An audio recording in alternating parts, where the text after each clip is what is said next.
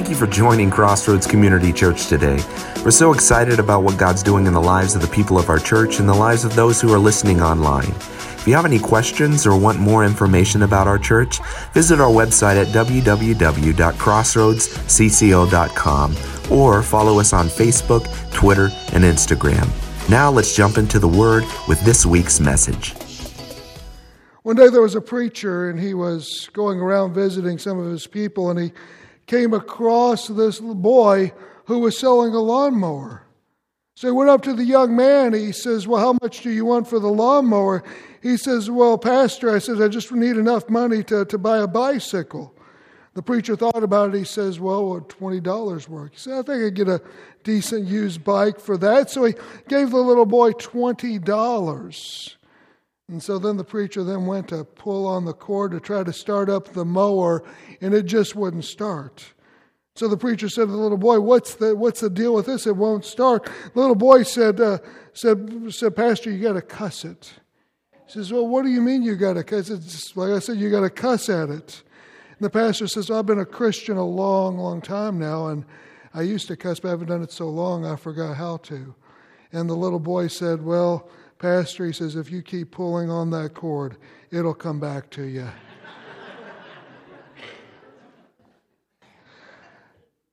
We're in Romans 7, and Paul talks about how sin comes back to us. Things that we thought we were past, things that we thought were long over, they start to re-enter into our lives. And if you're in a walk with Jesus, you're going to encounter this struggle, this civil war in your soul that goes between what you believe to be right, what you know is right, what you want to do by the Spirit of God, versus what you want to do according to the gravitational pull of what the Bible calls your flesh or your sinful nature. How many of you, when you think about that civil war, you think about maybe January 1st, all the times you woke up and you said, "Oh, it's a new year. A new year, it's going to be a new me. I'm going to read my Bible more. I'm going to pray more. I'm going to serve more. I'm going to be more patient. I'm going to be more loving. I'm going to lose 15 pounds. And then by the end of the year, what happened? You gain 15 pounds. You know, you go to the gym. I mean, it's packed out in January, and by September, it's a ghost town. You know what I'm saying? And you tried and you tried and you tried, and it just didn't work. And think about, imagine this. It's the big game day, Michigan State and Michigan. They're playing each other. And you've got the two fans, a Michigan State, a Wolverine and a Spartan fan by each other. And they're looking at the same thing on the field, but they're having completely different reactions. One is cheering, the other is jeering. They're totally against each other. They're not looking at each other. They're responding in very different ways. And secretly inside of their hearts, they are wishing for the untimely demise of the other person. Even though it's the same state, there's a civil war, isn't there? And in your soul, in your journey with Jesus, you will encounter this civil war. I think there's probably some of us. We look at our Christian journey, we look at our walk with Jesus, we think, in several areas I've got an A. Several areas, maybe not an A, but I've got a passing grade. I'm doing really well. But maybe there's those couple of areas where you've got an F or a best a D, and you're struggling and you're disappointed, and you look at your failures and there's a civil war that's going on with your soul, and you've got this struggle, and the Bible teaches us that this struggle that we have is real. In fact, it's Paul in Romans 7 we're going to look at today. Look at his confession by way of the screen, Romans chapter 7, verse 15. See if you can identify with what Paul says here.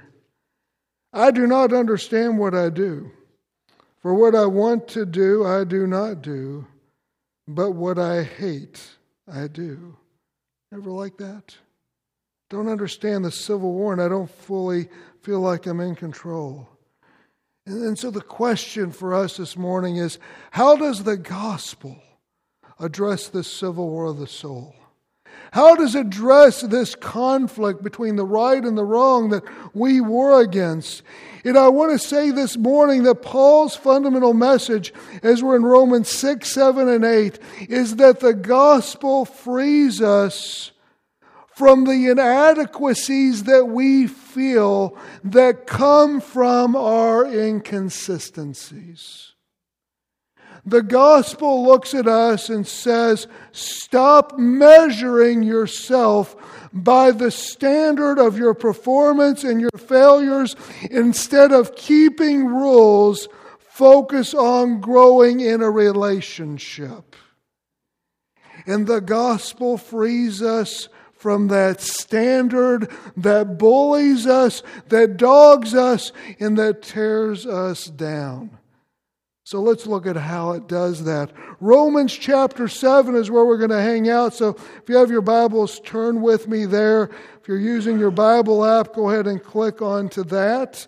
And if you don't have either, we're going to have scriptures by way of the screen. Romans chapter 7.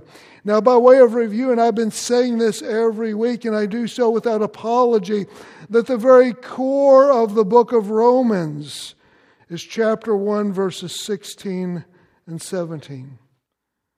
Paul says, I am not ashamed of the gospel. It is the power of God for salvation to everyone who believes. First for the Jews, then for the Gentiles.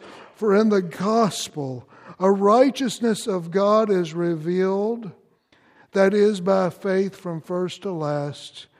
As the scripture says, the righteous shall live by faith. The gospel tells us that everything good we receive comes as a gracious, loving gift of God.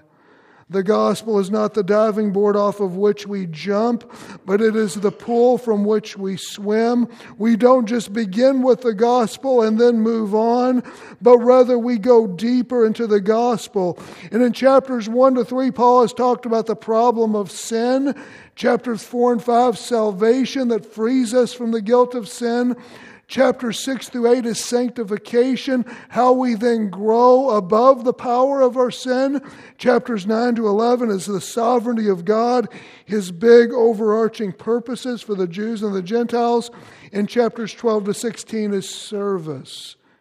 How then we take this and make it all practical in our everyday walks and realms of life. And so we're going to continue to journey through that as we're kind of nearly halfway through in chapter 7. And we said last week that we are dead to sin. And that because of the gospel, the relationship, the identity, and the power that sin had over our lives is now dead. And that we become who we are. And when we realize that our identity to the old nature, to the old problems and weight of sin has changed, it completely changes our relationship to how we think about our lives to righteousness.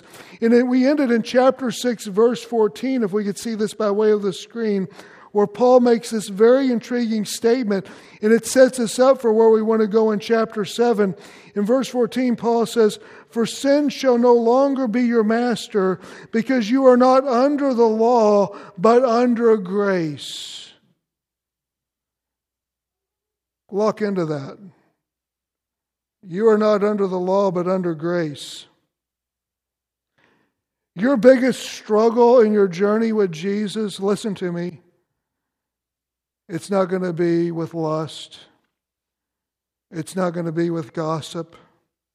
It's not going to be with alcohol or whatever vice might be out there in the world. But your biggest struggle and your greatest battle is going to be coming out from under the law and moving into grace.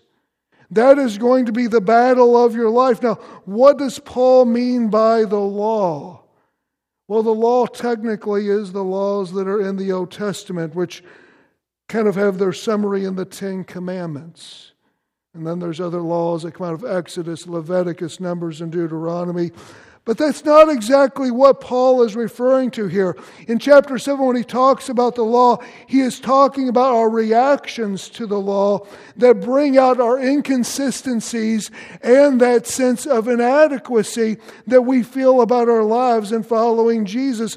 So let me give you a definition by way of the notes. The law, as Paul is using it, I think could be called a guilt-based. It is a guilt-based Christianity. It is a guilt-based Christianity. I said several weeks ago that Brenda and I, since our daughter has went off to college, were empty nesters, or free-range adults, however you want to put that. That's not quite true, because I realize we do have somebody else in our home that we're taking care of. His name is Charlie. He's our pit bull mastiff. Oh, and he does require some attention, believe you me.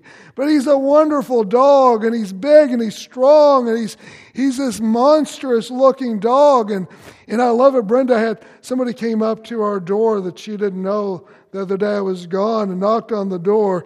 She didn't know who it was, and what was she doing? She just takes Charlie right there with her. And the people looking through the windows like, okay, I don't know if I want to come to this house. And that's why we love Charlie. He's great advertisement as he's looking out the window. Don't mess with this home. But when we take him out, he's a very obedient dog, but he's very excitable. And once he gets outside with all of his strength and curiosity and inquisitiveness, he just wants to roam and smell and look at everything. And you want to take him out to do his business. He's on that leash, but it's always a tug of war. Charlie, no, over this way. Charlie, stop. Charlie, no, this way. Charlie, stop. And it's this tug of war, and it's not real pleasant. I know some of you are, great with dogs. You're dog whisperers, and you probably make it pretty easy, but Brenda and I haven't learned to do that. And for many of us as believers in Jesus Christ, we're on what we could call a law leash. We look at the commands of God, the standards of God, the things we want to do. Read your Bible, pray, be patient, share your faith. Love more, serve more, give more, be more grateful. And it's like this constant tug of war. We're battling and we're feeling guilty and we try to do it, but then it just seems to get away with us. And it's this constant struggle that we face. For some of you, for example, you've put in your mind that you want to pray more. I need to pray more. If I want to get closer to God, I need to pray more, don't I? So what do? Instead of praying about it, you just make up a plan, don't you? And you set your alarm. I'm going to get up 30 minutes early. I'm going to pray more. You set this standard, this law, this rule. And so you get up 30 minutes early, you're kind of excited that you're doing it, you get a little bit of adrenaline going on, and you pray. And that felt good. And then you do it the next day, and that's kind of good. But then Wednesday rolls around, and you're like, this is getting kind of old. And so you are kind of loading up on a pot of coffee or something to pray for those things. And then Thursday rolls around. You find yourself more tired. And then by Friday, you're just grumpy and you give up and you say, I can't do it. I failed. And you look time and time and time again that you have set up these rules, these laws, these standards that would make you a better Christian. And you have failed them. And over time, you even get to the point where you wonder, am I really a Christian? And sometimes Satan comes in and he says, look at all your failure. Are you really a Christian? Do you follow Jesus? And Paul is telling us in Romans 7 that we've got to get away from all of that. And so he talks about the law. He talks about those things that show up our inconsistencies and inadequacies. And he tells us why God gave the law, all the do's and the don'ts of the Bible, all the rules and the regulations, the laws. Why, if we're not to follow those, then why did God give them? So let me give you 3 reasons this morning why God gave the law. Number 1 is this: the law clarifies sin. It clarifies sin. Chapter 7, verse 7. What shall we say then? Is the law sinful? Certainly not. Nevertheless, I would not have known what sin was had it not been for the law. for I would not have known what coveting really was if the law had said, you shall not covet. That's the 10th commandment. Don't covet, it's wrong.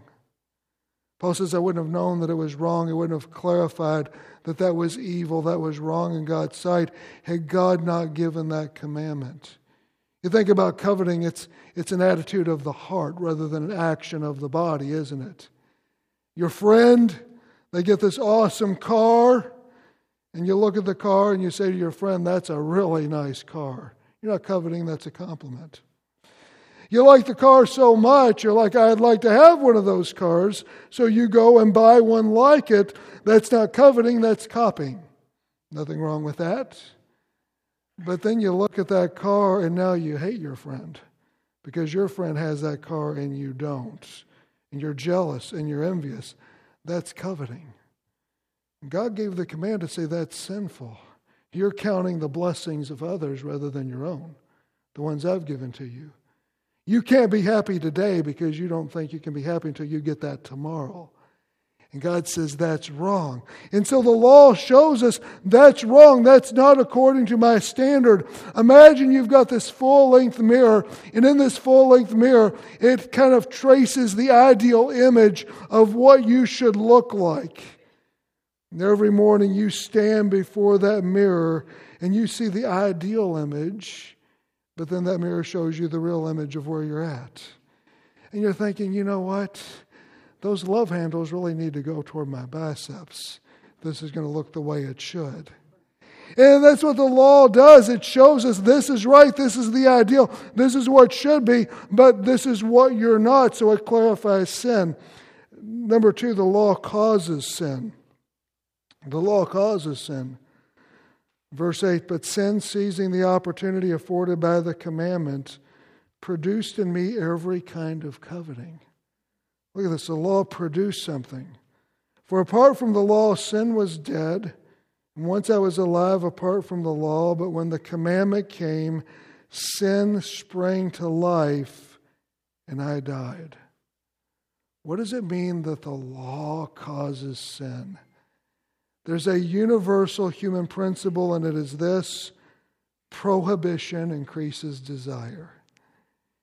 Tell me what I am not to do, and guess what? I want to do it all the more. Tell me what I should not do. Put the fence, put the barrier around, and say, don't do this, don't go here. Then guess what? I want that all the more. It's kind of like when you're walking by a building or something, and it's got this sign on it. It says, wet paint, do not touch. And guess what happens? People touch it. You're walking beside the grass, and nobody would have ever thought to walk on it, but it was cut or whatever, and they put this sign on it that says, do not walk. And now because there's a sign on there, people are walking on it. They wouldn't have thought about doing that had there not been a sign. I love the stories of a museum. They had this great antique furniture that was so valuable, and they put a sign on it, do not touch. The curators of the museum saw that the furniture was becoming more and more soiled as people were touching it. So they came up with another idea. Instead of putting do not touch, they said wash your hands after touching. And that apparently was more effective. So the law causes sin, but then the law condemns sin. The law condemns sin. Speed bump down to verse 13. Did that which is good then become death to me? By no means. Nevertheless, in order that sin might be recognized as sin, it used what was good to bring about my death, so that through the commandment sin might become utterly sinful. God said, don't do this. This is wrong. And we rebel against it.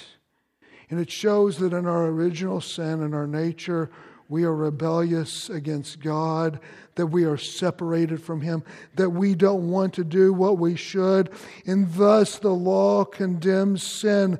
The law is like the light in a room that exposes the dirt, but it leads us to the gospel which cleans it up. The law is like that thing that reveals the crookedness in our lives, but the gospel is that which comes and straightens that crookedness out. The law reveals the power of sin in my life, but it is the gospel that gives me the ability to overcome.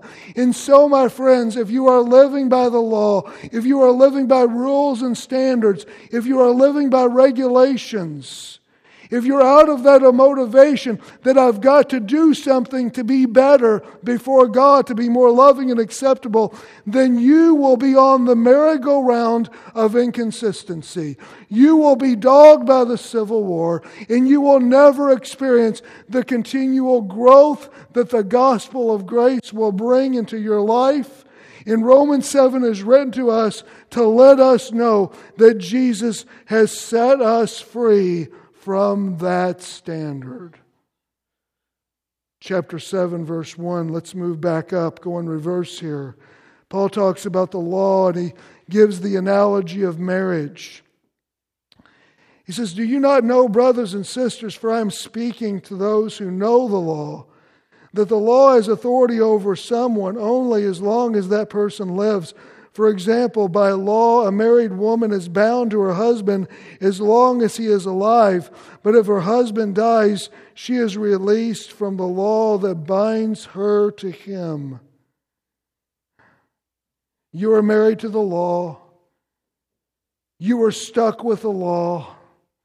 You are bound by the law. You are condemned by the law. And there was nothing you and I can do to get out from under the law. Imagine this woman.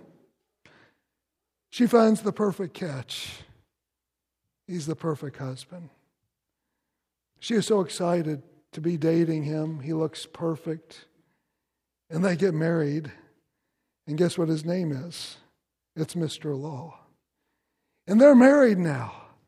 And once they're married, her dreams are come true, but it turns into a nightmare because Mr. Law, though he is perfect, though he is completely wise and right in every single way, he is also rigid.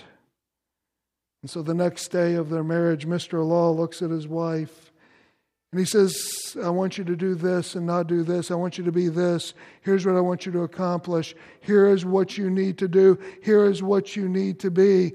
And then his wife says, "Yes, that's all right and that's all good. Yes, I will promise to do and fulfill everything that you're telling me to do." And so he goes to work and she goes on her way. At the end of the day, he evaluates how she's done, and she has failed in so many areas. At points she succeeded, but at other points she hasn't. And so he scolds her. She admits she's wrong. She promises to do better. And then he gives her more instructions. And then the next day, and then the next day, and then the next day, she tries, she promises and promises, but she could never live up to the standard of Mr. Law. And over time, she regrets that she has married this most perfect man. And she would love to get out of the relationship, but she can't. And Paul will be in Romans here. He's telling us we're out of the relationship. We're not married to Mr. Law anymore. Look by way of the screen. Colossians chapter 2, verses 13 and 14. As Paul talks about what Jesus has done in relation to the law. Paul writes, he says, "When you were dead in your sins, you had no hope, and in the uncircumcision of your flesh, God made you alive with Christ. He forgave us all of our sins, and having canceled the charge of our legal indebtedness which stood against us and condemned us," so the law condemned us, "He has taken it away, nailing it to the cross." All of the failures and all of the disappointments and all of the ways that we have messed up, Jesus went to the cross and He died for every single one of them so that you and I would not have to be measured, that you and I would not have to look at our performance, that you and I would not have to keep score according to the standards of the law. And because of that, friends, you are not bound by keeping rules, but rather you are liberated and free to grow in a relationship with Christ. Does that sound good to anybody? Can I get an amen on that? Amen. Well, let's talk about how we take what we're learning on Sunday and apply it to Monday. Let me give you a couple of encouragements. Number one, you have a new relationship of obedience. You have a new relationship of obedience. Chapter 7, verse 4 of Romans, Paul says this, "So my brothers and sisters,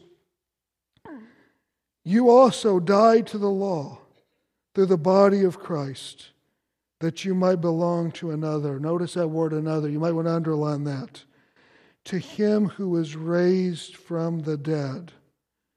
That word another in the Greek, there's two words that can be translated for another. One is allos, meaning another of the same kind. The other word is heteros, meaning another of a different kind. The word there is heteros. You are married, you are now bound to someone of another completely different kind. Let's take that same woman who married Mr. Law. Now she's in a new relationship. It's Mr. Love.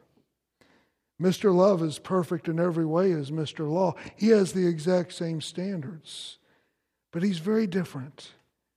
What predominates within his character and his heart is not the standards, but his kindness and his gentleness and his compassion toward his wife. Rather than being rigid, he is relational. And so Mr. Love is perfect in all of the same way, but he's different because now they have a joint banking account. And everything that Mr. Love owns, his wife owns as well. They're equal heirs. They're equal in every respect. And what is more important is that when the standards go out and they seek to have direction or goals or accomplishment, Mr. Love does it with her. He accomplishes everything right alongside. And when there's failures and when things don't go quite right, it's an opportunity to grow the relationship.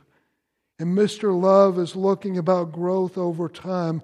And he's very different because it's not primarily about keeping the rules.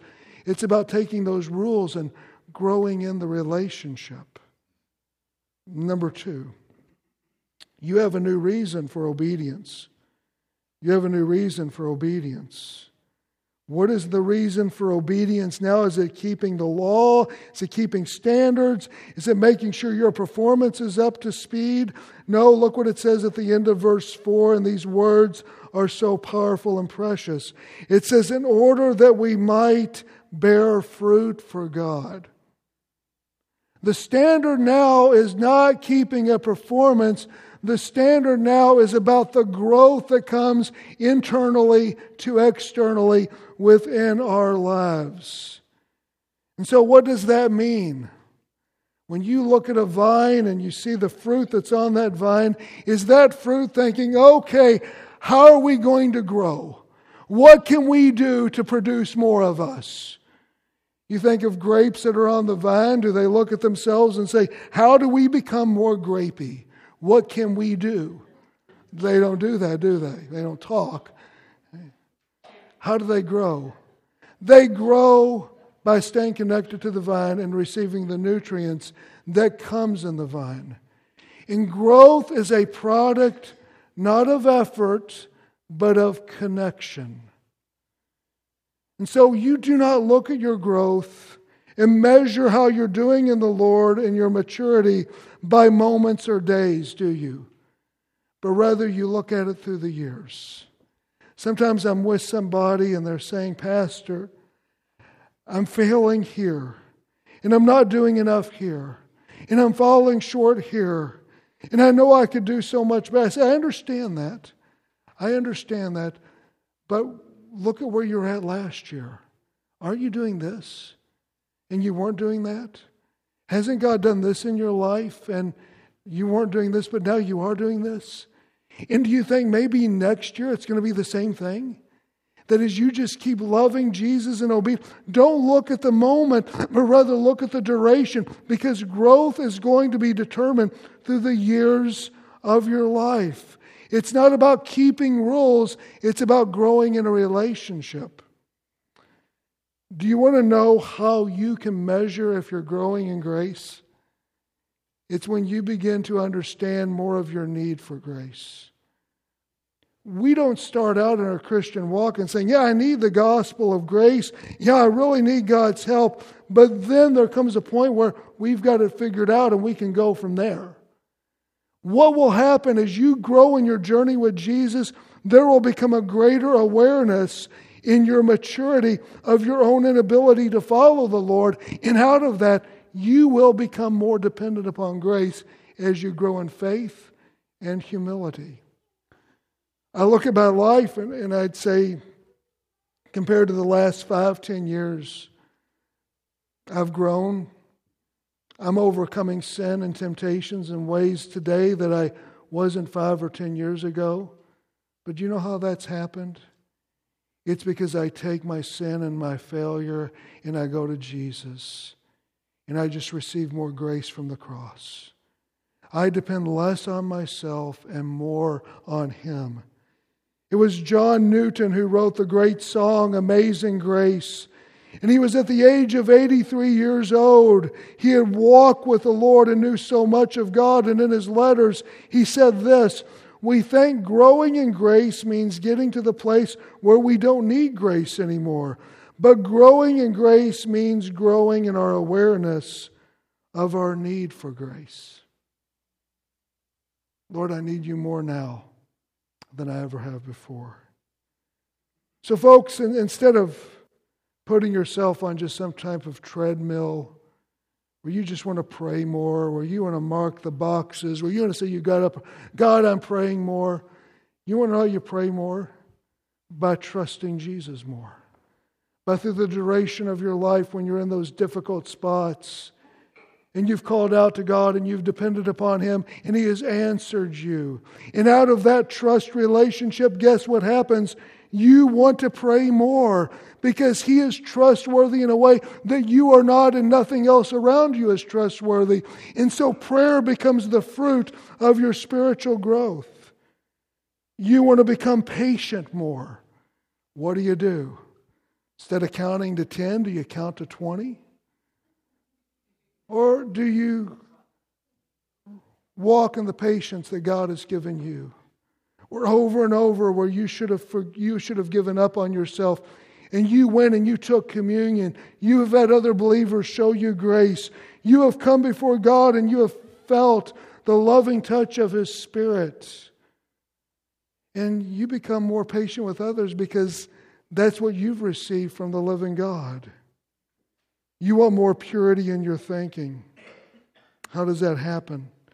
Maybe you need more accountability. Some issues you're struggling with in your thought or life or your eye gate, and that's okay. But that's not going to sustain you. Purity will come when you begin to experience the holiness of God. And in experiencing the holiness of God, you feel freedom and liberation. When you walk in lust, you feel bondage, addiction, and a lack of control. And more you say, God, I want the fruit of freedom. I want the fruit of this place of dependence that I have that is gaining me self-control. Well, I want to ask the worship team and our prayer team to come forward. And if you need prayer this morning, they'll be over to the left side of our sanctuary. They can pray for any area or any concern that you may have. But I want to invite us to stand and I want to read this story as we prepare to sing and worship. The story is told of a man who lived alone in a small town. The man took in a boy who had become an orphan and didn't have any place to go. And over time, the man grew to love the boy as his own son. And one day, the man's house was engulfed with fire, and the boy was trapped in the house. And the man fought desperately to save him. And the man managed to save the boy's life, but in the process, his hands were badly burned. Sometime later, some distant relatives of the boy showed up in the town demanding to take custody of the boy. The case went to trial, and the judge asked the man if he had legal papers to prove that he had adopted the boy. The man replied he had none. Then why should I let you have custody of the boy, the judge asked. How do I know that you will really love and care for him properly? And the man held out his scarred hands, and the judge ruled in his favor. Am I a Christian? Am I loved by God? Does God care for me? This morning as you worship and sing, remember the nail-scarred hands of Jesus. That's all the proof you need.